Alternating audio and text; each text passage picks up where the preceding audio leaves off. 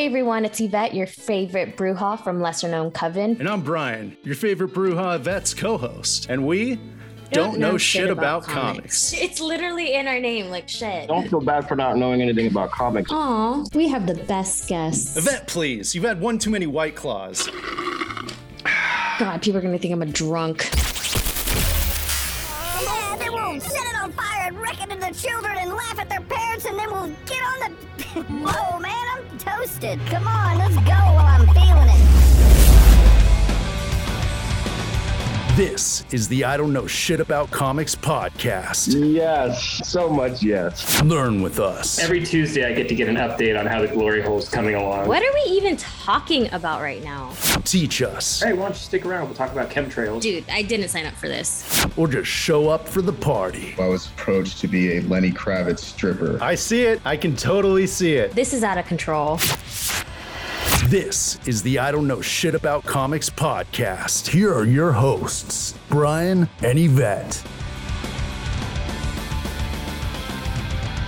All right, welcome to I Don't Know Shit About Comics, the podcast about comics hosted by two people who don't know shit about them. I'm Brian, and this is my lovely co-host, Yvette. Hello, Yvette. Hi, Brian. Yvette, we had the pleasure of interviewing three people from the comic book world. And by interview, I mean hang out and crack wise. We had Justin from Mind Invader Comics, and he's sort of a one-man show. I mean, he does the drawing, the writing, the illustrating, the social media, the promotion, you name it, he does it. A renaissance man, if you will. And quite the character. Justin's the type of guest I wish we had on every single episode. What'd you think about him, Yvette? Oh, I loved him. He's definitely going to be a reoccurring guest for us, for sure. Well, he mentioned he had a girlfriend, Yvette, so cool your jets. Well, there goes my shot. And then we had Phil the Thrill, Falco. Middle name Fun. Yeah, middle name Fun. Forgot about that. He's quietly really funny. When I was listening back, he slips in these little one-liners. I remember Justin said an analogy regarding juggling chainsaws with your pants down and your dick on fire. And then Phil came in and just slipped in that was a beautiful analogy. And he added a lot. And then we also had Jamal Harley. He's an indie comic book creator. He's got the Who Is Bad comic and Royal Oak comics. Jamal, Lenny Kravitz lookalike. Yes. Agree? Agreed. And I mean, I kind of noticed that at the beginning of the podcast because we were on the Zoom meeting. I was like, man, he looks kind of like Lenny Kravitz. We need his Lenny Kravitz Halloween costume pictures. Yes, we do. I feel like we should post that on our Instagram or something so that the one or two people that are listening to this can take a look at for reference. But yes. So Jamal, we found out dressed up as Lenny Kravitz for Halloween one year at a costume party.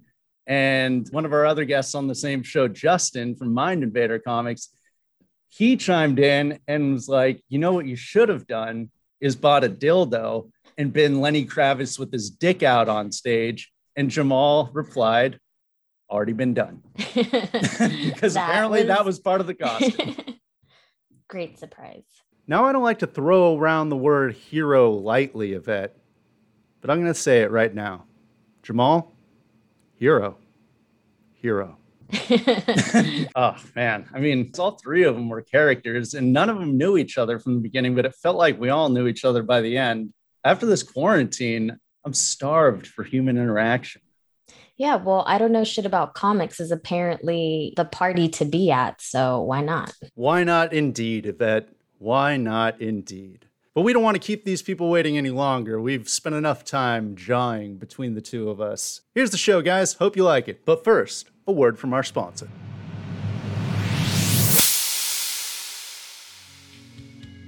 Do you wake up in the morning feeling exhausted? Did you get a full 8 hours of sleep and still feel like you would rather end it all than get out of bed? I'm in a glass case of emotion! End the suffering and make mornings your bitch with Bruja Coffee. Bruja Coffee is completely unnatural, 100% non-organic, and contains 0 caffeine.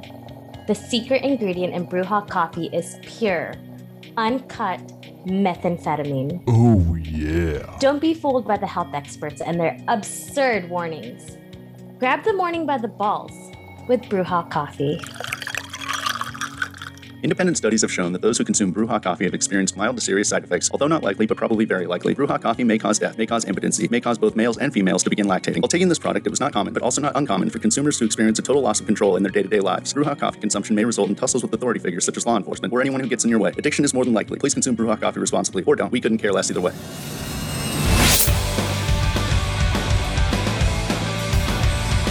All right, I'm Brian, and I've got my co-host Vet here with I Don't Know Shit About Comics podcast, an affiliate of Lesser Known Comics, and we got a few guests today. Justin Simmons, who's an indie comic publisher, or as he says, glorified scribbler for Mind Invader Comics. Justin, thanks for coming on tonight. Thanks for having me. Why don't you tell us a little bit about Mind Invader Comics? Mind Invader Comics is just my own little homegrown slice of life. Take the concept of Stranger Things and inject it into good old Marietta, Georgia, which is just north of Atlanta. Oh, right on. Mm-hmm. And we also have Jamal Harley. He's another indie comic book creator. Jamal, you want to talk a little about the two comics that you do? Yeah, thanks for having me. Right now, we have a Kickstarter that's live for Who's Bad. The premise behind that is a lowly henchman down in his luck, working for the most notorious supervillain, accidentally acquires the powers of the world's greatest superhero, and he thinks his life is going to be easier, but a lot of jealous supervillains and a lot of vengeful superheroes don't think that's going to happen for him. The next is Conquer the Galaxy or Die Trying. Basic premise is like, what if the Emperor from Star Wars got his mind shifted into R2-D2 and ran around trying to kill Luke?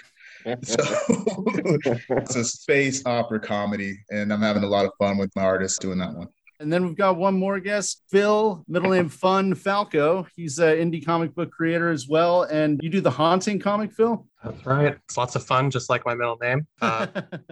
Yeah, so Haunting, it follows a bratty teenage boy who just so happens to raise the dead wherever he goes. You know, we're 3 issues into the ongoing. It's a lot of fun. We're having a good time. And right now I have a Kickstarter live for actually a crossover between my series Haunting and my good friend Kat Calamia's Like Father, Like Daughter. It's a one-shot crossover. It's a superheroes meet the supernatural kind of story. And you know, we're trying to go for like a really fun Saturday morning cartoon vibe. It's probably one of the most fun things I've ever written. Really looking forward to sharing it with everyone. Right on. So the premise of this show is Yvette and I don't know anything about comics. So forgive us if we sound a little stupid. We are. Justin, I was looking at your Instagram earlier, and I noticed a Martin Luther King reprint that you had posted.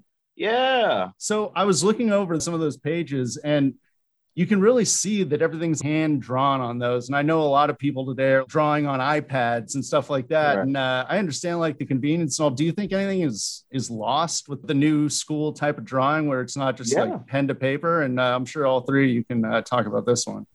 Absolutely. And don't feel bad for not knowing anything about comics and asking us to explain it. We've literally had practice trying to tell our parents about it. So don't feel bad.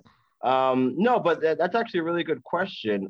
I do feel like a lot of techniques and just the labor of love in general that went into traditional comics is lost today. I have a couple of artist editions, one particularly of Jack Kirby's old work from before Fantastic Four. So everything that he was doing from Captain America on to Fantastic Four. So everything that's lesser known about Jack Kirby. And you can really see the details and techniques that they incorporated with their penmanship in terms of the use of whiteout, of razor blades, and duotones and zipatones that kind of got them a lot of those interesting textures that really made their work pop. And seeing those pages today, it just really kind of transports you to what it was like and just like the work that went into creating a page back then. And it really shows you how profound and just how great these masters were, because these guys had to get this stuff out on a monthly basis. And even today, it's a daunting task just to get something done digitally with all of its shortcuts. So I couldn't even imagine the kind of pressure that these guys went through back in the day when all this kind of stuff was starting out. So yeah, I do think there are a lot of things lost. I will note that there are, like, those kind of nuances are being recreated in terms of like pen packets and brush packs that you can find online. Those are being recreated for those kind of effects, but nothing beats the original way of doing things. Yeah, I hear you. You kind of focus a lot on making comics fun. And I know that we just talked about, a comic with a message, but what is unique about your comic and what makes it fun? Okay, well, I appreciate that. So I live in Marietta, Georgia, right? Now, one of Marietta's claim to fame is that there's a big chicken in the middle of our town that used to be a highway attraction back in like the 60s. So before 75 and like the major interstates were built, there was a major road that ran through our town, which is Old Highway 41. And on that highway was where the big chicken stood. So it was a roadside attraction. So I kind of took that concept of the big chicken and kind of turned it into my own. So I call it Cobzilla.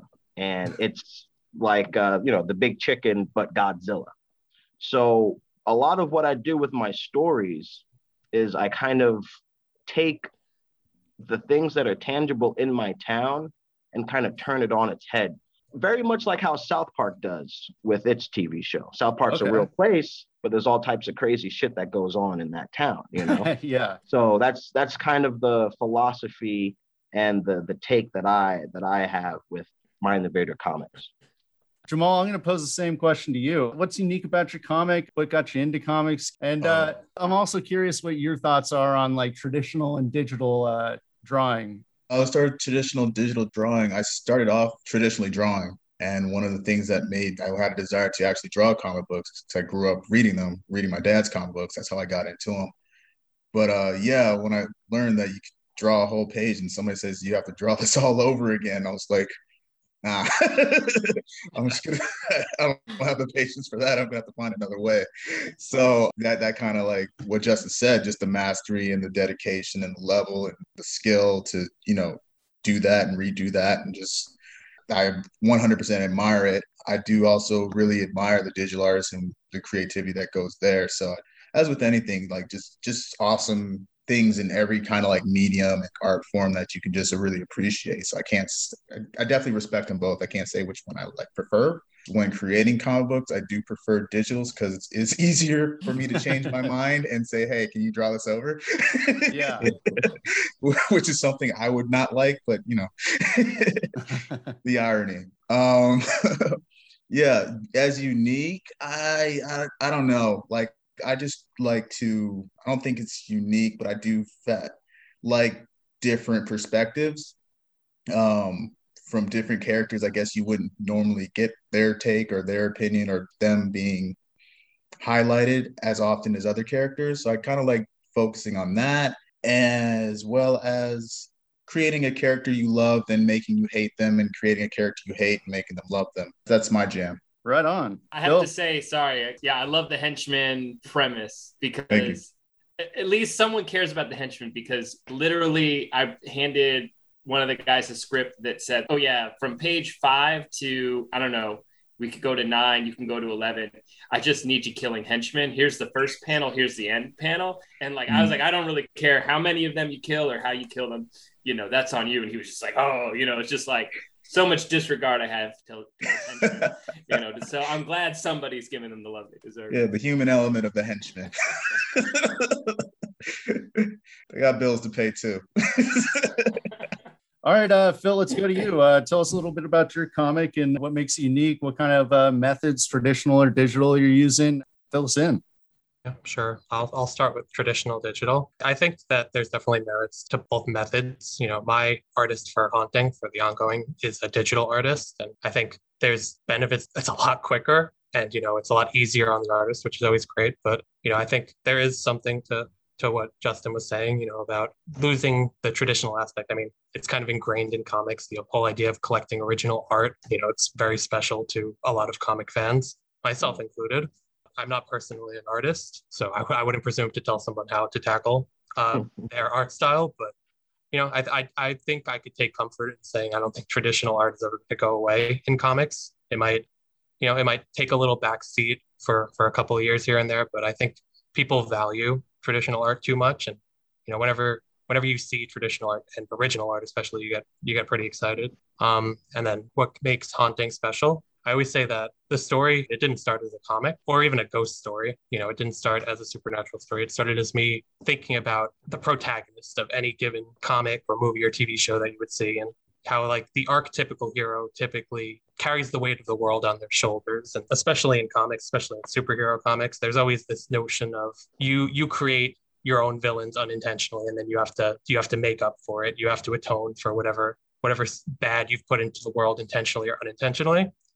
And I really want to tell a story about just a bratty kid who definitely puts a lot of hurt out into the world, definitely gets people killed, and just, doesn't give a shit about it, doesn't take responsibility and shies away from it. And if someone calls him out, he gets pissy about it. It transformed into, I love horror, so it transformed into a ghost story pretty easily. And the details kind of filled out from there. It's just a blast to write. I love writing characters who I kind of hate a little bit. And, kind of, tying into what was said before, I love, taking a character that you hate and then maybe putting a little nugget of like relatability in there. At the end of the day, Bram, the lead of Haunting, is a kid, and he's a brat, and he's getting people hurt, but he is just a kid who was dealt a bad hand. And that's the kind of thing I'm really excited to explore.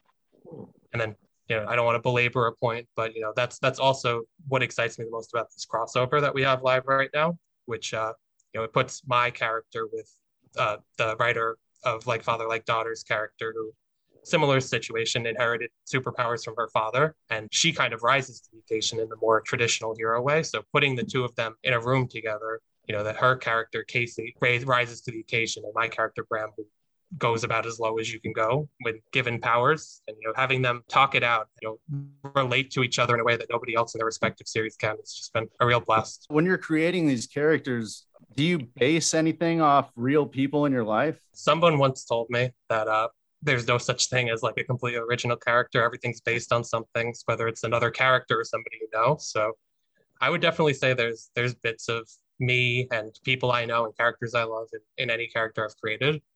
I don't think anyone's necessarily directly inspired by someone I know. When Bram's saying something like particularly bitchy, it definitely sounds like me sometimes. I can be, even though my middle name's fun, I can be a little bitchy sometimes.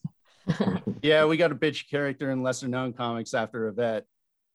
True. Oh, shots fired. But it's true, so I can't even, mad about it.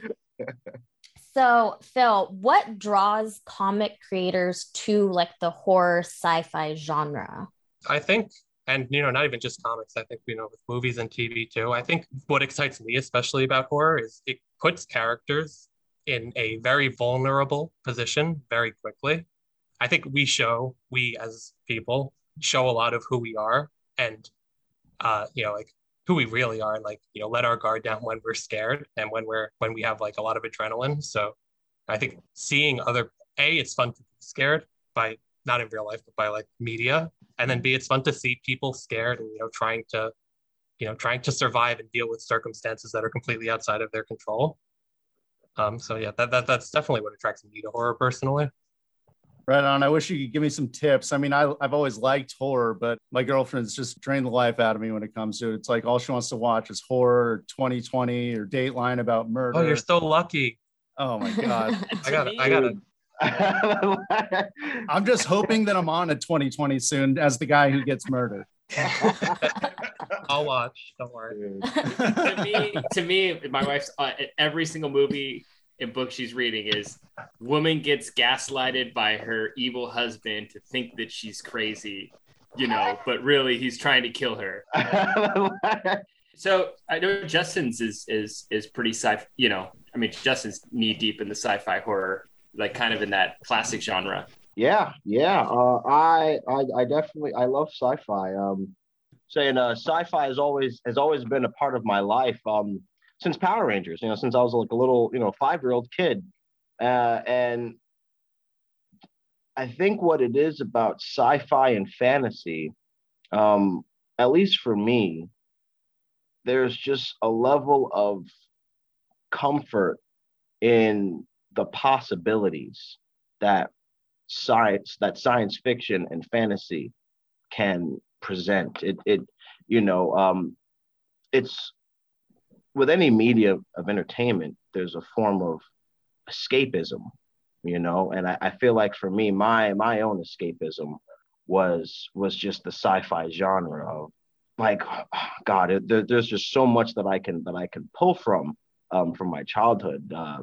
But I think what it is just adventuring, the sense of adventure and conquering obstacles and rising above any kind of adversity. I think that's what the most alluring thing for sci-fi to me was, and the badass costumes, to be honest with you. I mean, who doesn't want a goddamn ray gun? You know what I'm saying? Just to blow some shit away. Like let's be real about it. It's the suits, you know what I'm saying? It's the aliens. It's all of that, it's really the adventure. It's and the excitement that comes into that adventure, going to new places, seeing the unimaginable imagined, and being inspired and awed by it. That's for me. That's what I think. What was the question again? What draws comic book creators to horror sci-fi genre? That's what the draw is. That's what the draw is. It's just being able to make tangible the unimagined. Right on. From the movie Hook, Dustin Hoffman says that death is the only adventure. There you go. I don't want to be more unknown. Yep. I'll drink to that. Oh yeah. I know. Yeah, Justin asked. He's like, "Is it cool if I drink on the show?" And we like, prefer it. Very cool. Well, then here. Justin, so you talked about making the unimaginable imaginable.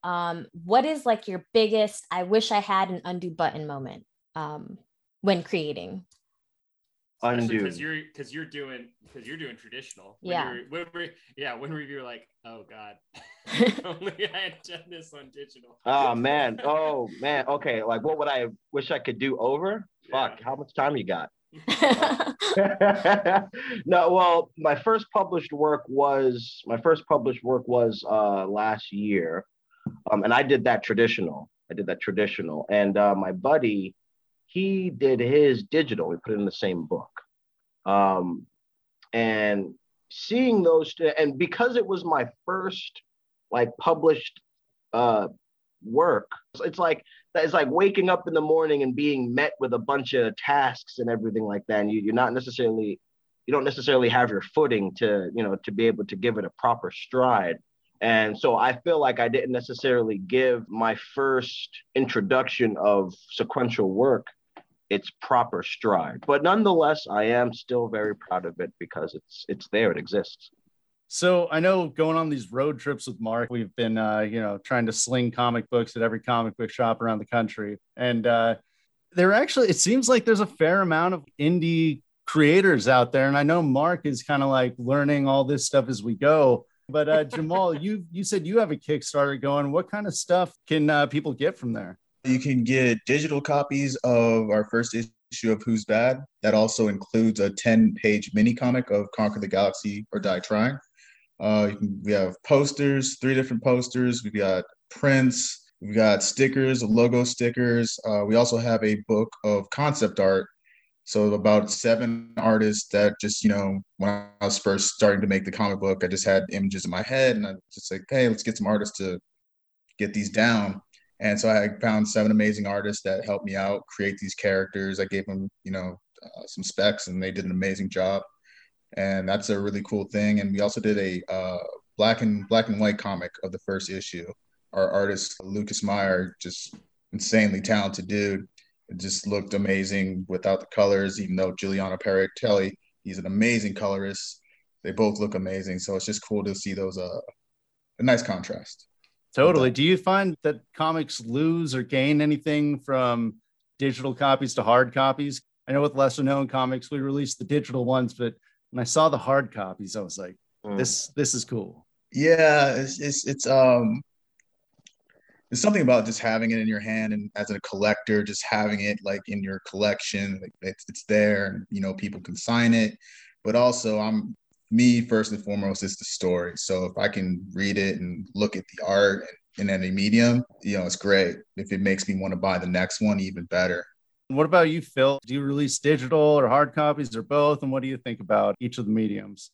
Yeah, I think it makes sense to release both. You don't lose anything by putting out a digital version. And personally, I prefer to read digital, but I also, I like to have the physical copies to collect. I always joke that I destroy anything that gets into my hands. So I'm very reluctant to read a comic for the first time in physical, because I'll turn the page too excitedly and then I'll rip out a page or something ridiculous like that. So I definitely prefer to read digital, and then once I'm familiar with the series, if I want to return to it or a particular issue that I really like, if I want to return to it, I like to go and paw through the digital very carefully, hopefully. Brian has destroyed a lot of Maxim physical copies. Yeah, that's true. That's true. Yeah, you're not supposed to get them wet. But so this one's one for the group. How did it feel when you held your first piece of published work? I'm sure it was a happy moment, but what did that feel like? God, man. Well, personally, I will never know what it's my thing is like the only two beings that can create are God and women. So to actually hold something in my hands that like I made, I don't think that there is ever any higher high than that. To like actually is the closest thing to ever knowing what it feels like to either be God or a woman, to hold something that you created in your hands, that you love. It was profound. And then it was like, okay, I got to make the next one. Yeah, I tried to explain to my girlfriend one time that she was just a microwave, and oh God, I was really doing the heavy lifting. And I'm 34 years old and never had a long-term relationship. I'm not sure why. I mean, you can't make Hamburger Helper without the sauce packet, right? So that's what I'm saying. I'm sorry to get off topic, but what about you, Jamal? What did it feel like when you first published your work? Technically hasn't happened, so stuff's at the printer right now. So technically hasn't happened. You have to record your reaction, send it. Yeah. Right. Yeah, there you go. You should do like a live birth moment. Right. Get in the bathtub, open the box. I could see the top banner. Oh my God. Keep printing. No, but I had like a fledgling music career for a while, and you sit there in the studio and you craft the song, you listen to it over and over, you listen it to your car over and over. Like I've read this and analyzed everything about the comic on my computer. But to me, I think the best thing is when other people experience it. That is, or whether they like it or hate it, just getting that feedback. It's like you made somebody feel something.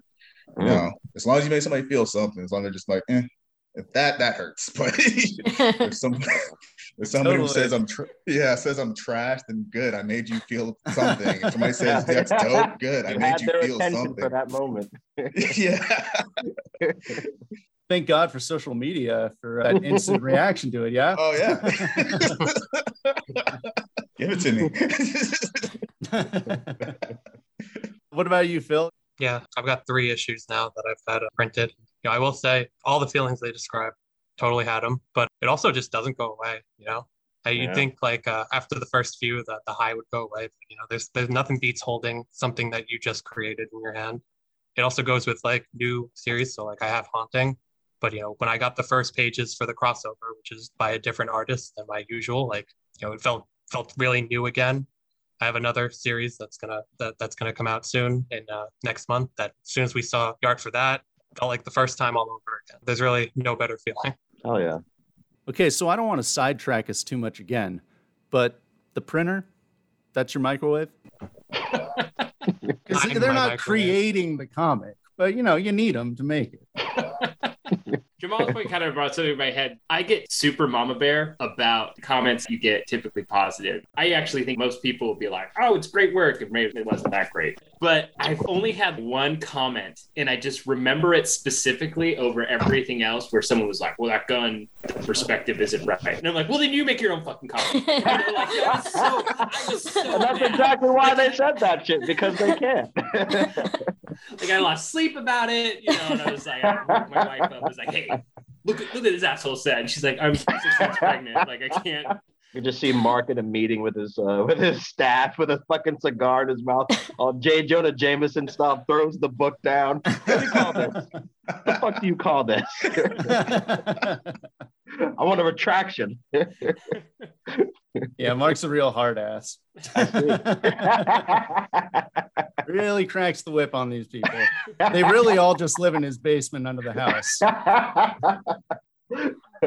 Listen, if you guys need any help, just call. We'll get somebody on you guys. I don't know, some sort of bureau.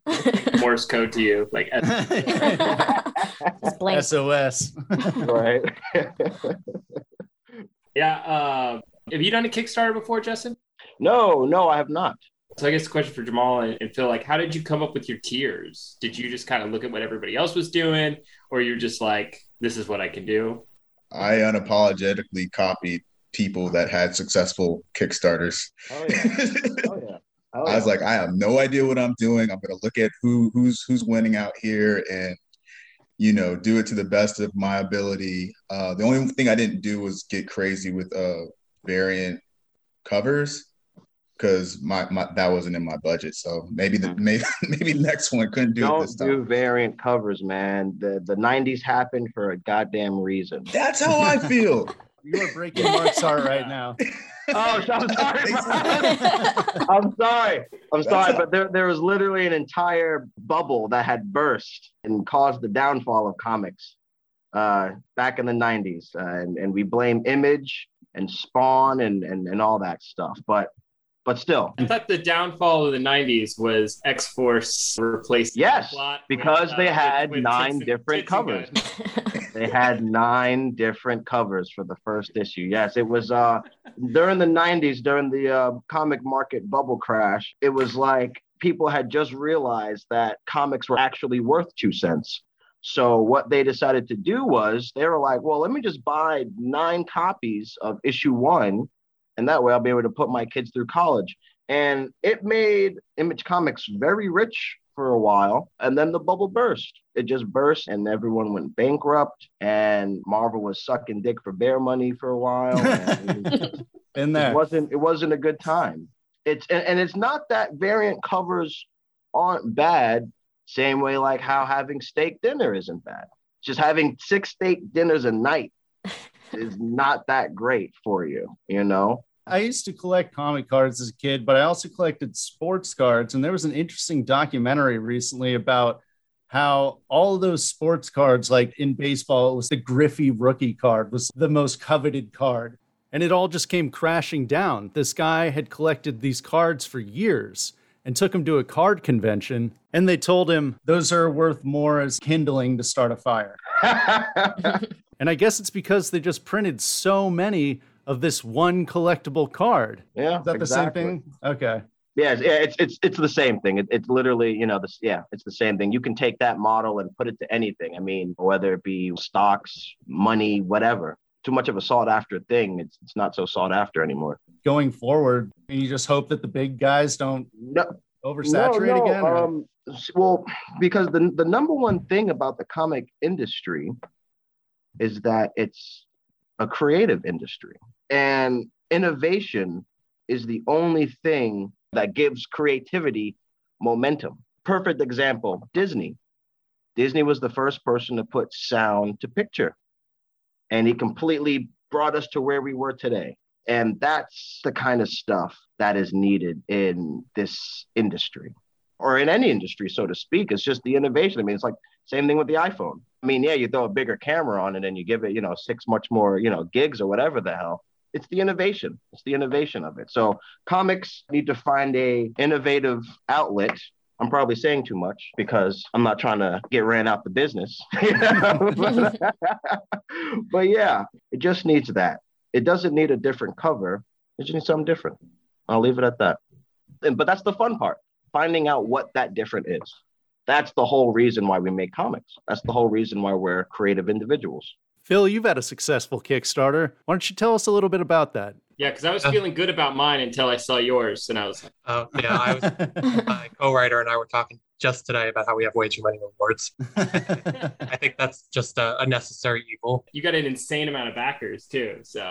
Yeah, well, we gave them a lot of options. So, what are some of the rewards that you offer? I'm just curious. I'm part of the problem. I got some variant covers. I got some trading cards, which I love trading cards, so I'm pretty excited about them. I think I'm just geeking out over my own cards. But yeah, they've been doing okay, actually. A lot of people have been taking to them. While I was on this podcast, I checked and somebody just got like a whole bunch of them.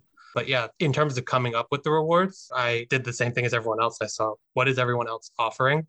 At the end of the day, you could throw a bunch of flashy things in. You could throw in the variant covers. You could throw in the trading cards. You could throw in a soundtrack to listen to while you read the comic. At the end of the day, you got to really push the comic itself. That's what people are there for. And it shows in the numbers when you look at the reward tiers. By far and away, most people just go for the book. And as long as you have a quality book, cool art, cool cover, cool story, that's what people are there for. And that's what the bulk of your funding and your support is going to come from, in my experience. I had the idea of auctioning off a date with a vet because the main character is after her. So you could go on a date with the main character and you get the whole girlfriend experience, but that was shot down. How much are you going to charge for that? That's what I was trying to come up with. No. Mark, how much money do we need for the next Kickstarter? I mean, are we going to go for bulk or try to do it all in just one shot? Because we could charge like $20 a pop and just get like 100 dates for you. I don't have enough time in the world for that, you guys. I'm a single mother, full-time worker. This is my little side gig. Come on now. I was thinking about that. I was thinking about motherhood as Justin was talking about what it feels like to create something, because it was like, oh, Yvette knows what it's like to create something unique, but didn't sell it. Didn't sell it. God, I hope not. That's great. Someone call CPS.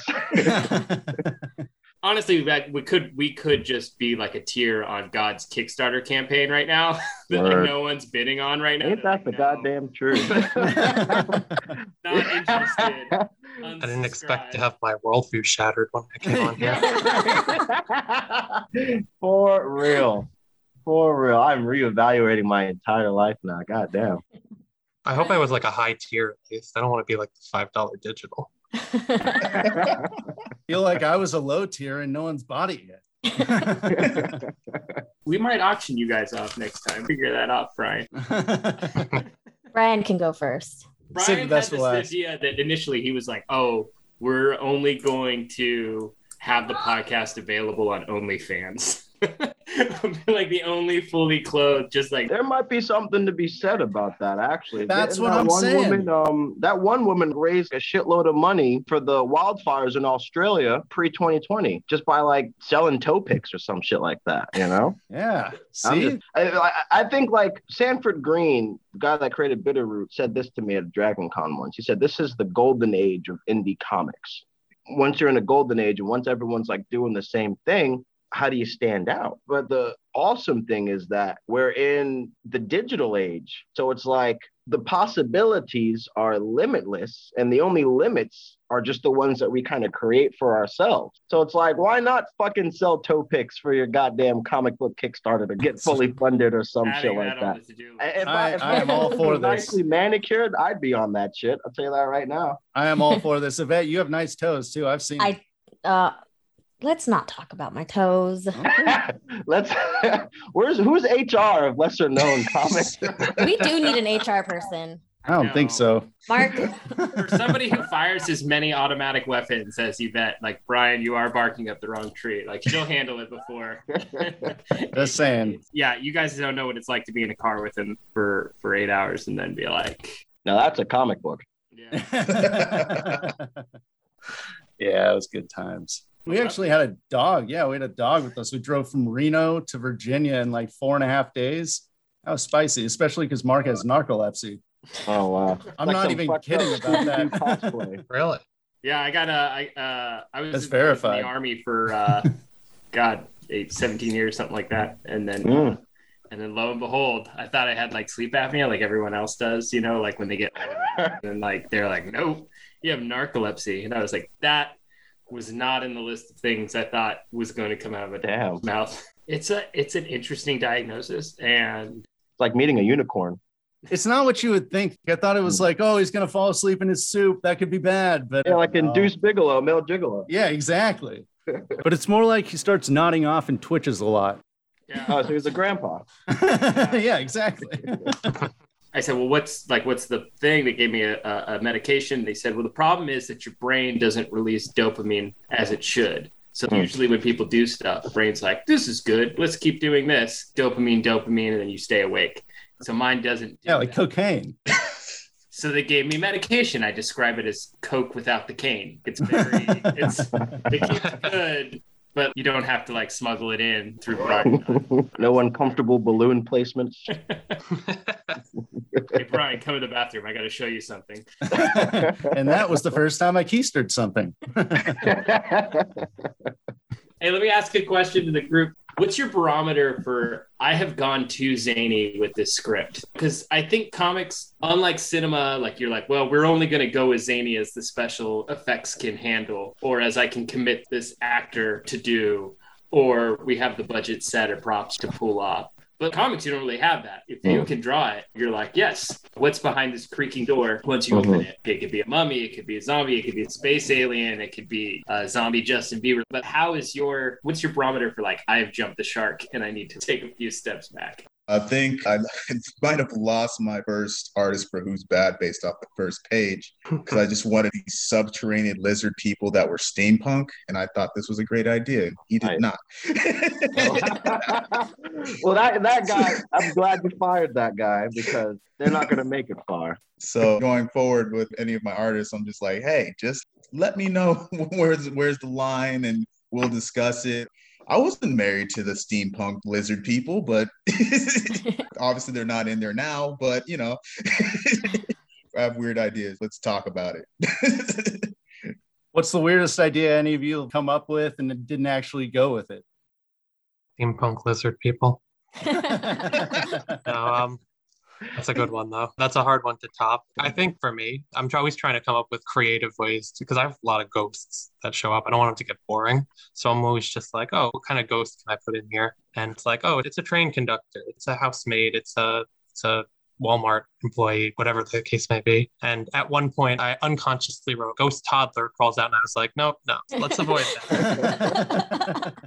I had one of my college series was Married to Squares when I was 19, 20, just this big stoner fuck that just did nothing but hang behind the coffee shop and make comics. One storyline was dickheads from planet Uranus. It was just based on the feelings of being young and having some guy trying to push up on your girlfriend. So the episode was about dickheads from planet Uranus stealing me and my friend's girlfriend. Oh my God. I'm glad you kept the traditional pronunciation of Uranus because my wife is reading this planet book to my daughter every day. Oh, Uranus? I did that. And I get so mad. Like, say it right. Say it right.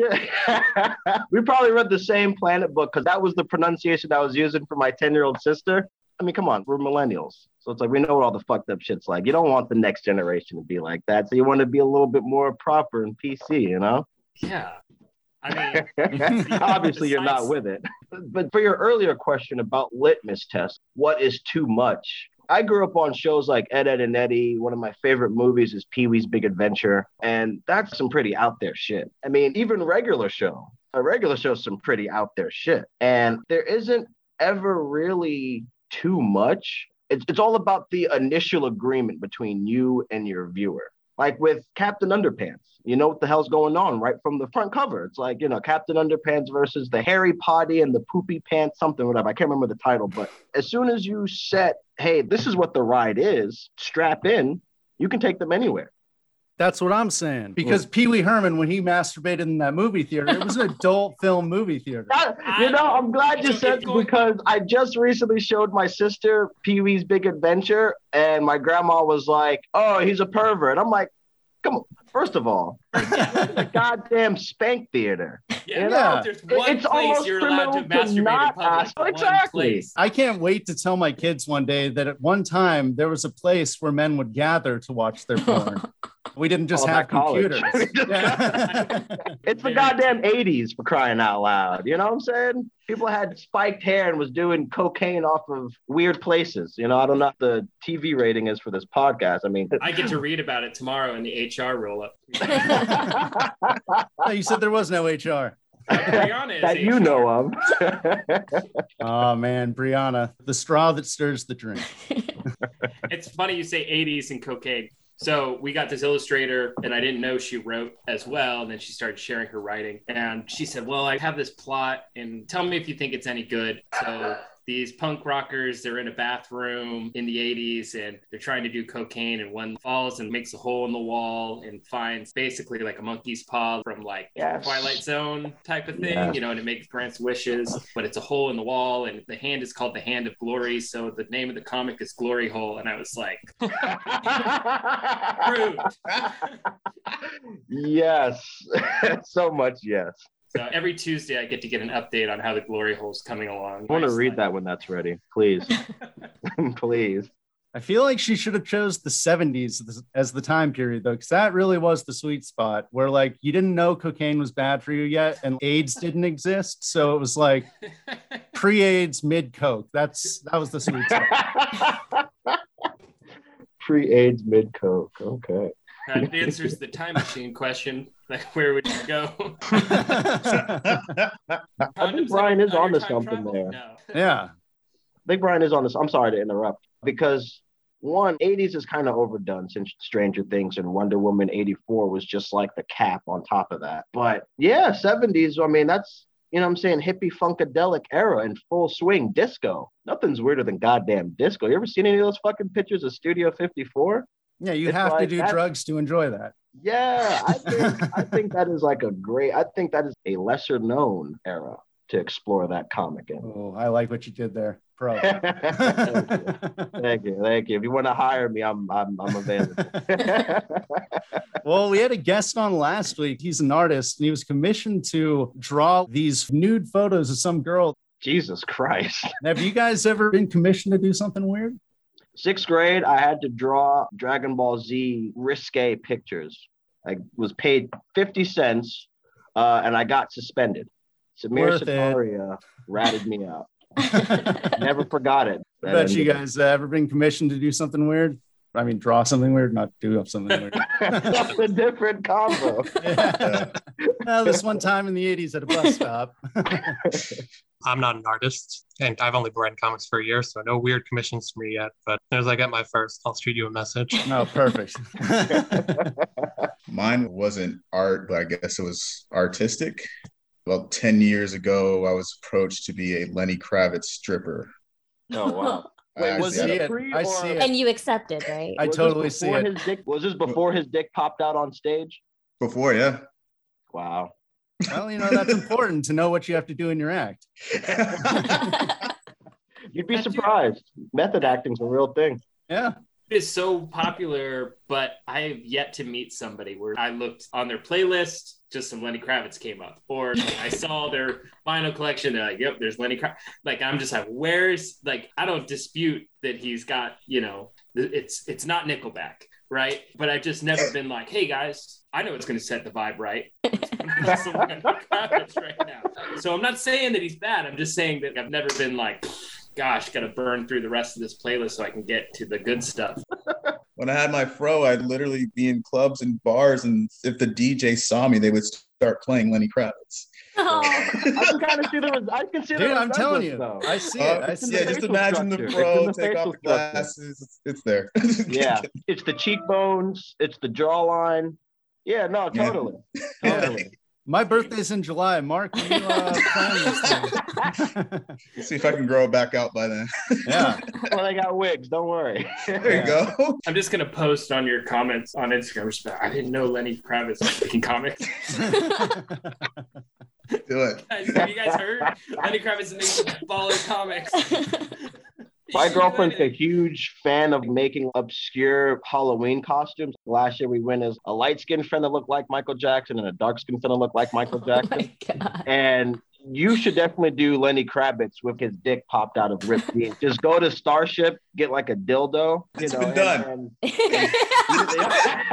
It's been done. Go to my Facebook. There's pictures. Oh my God.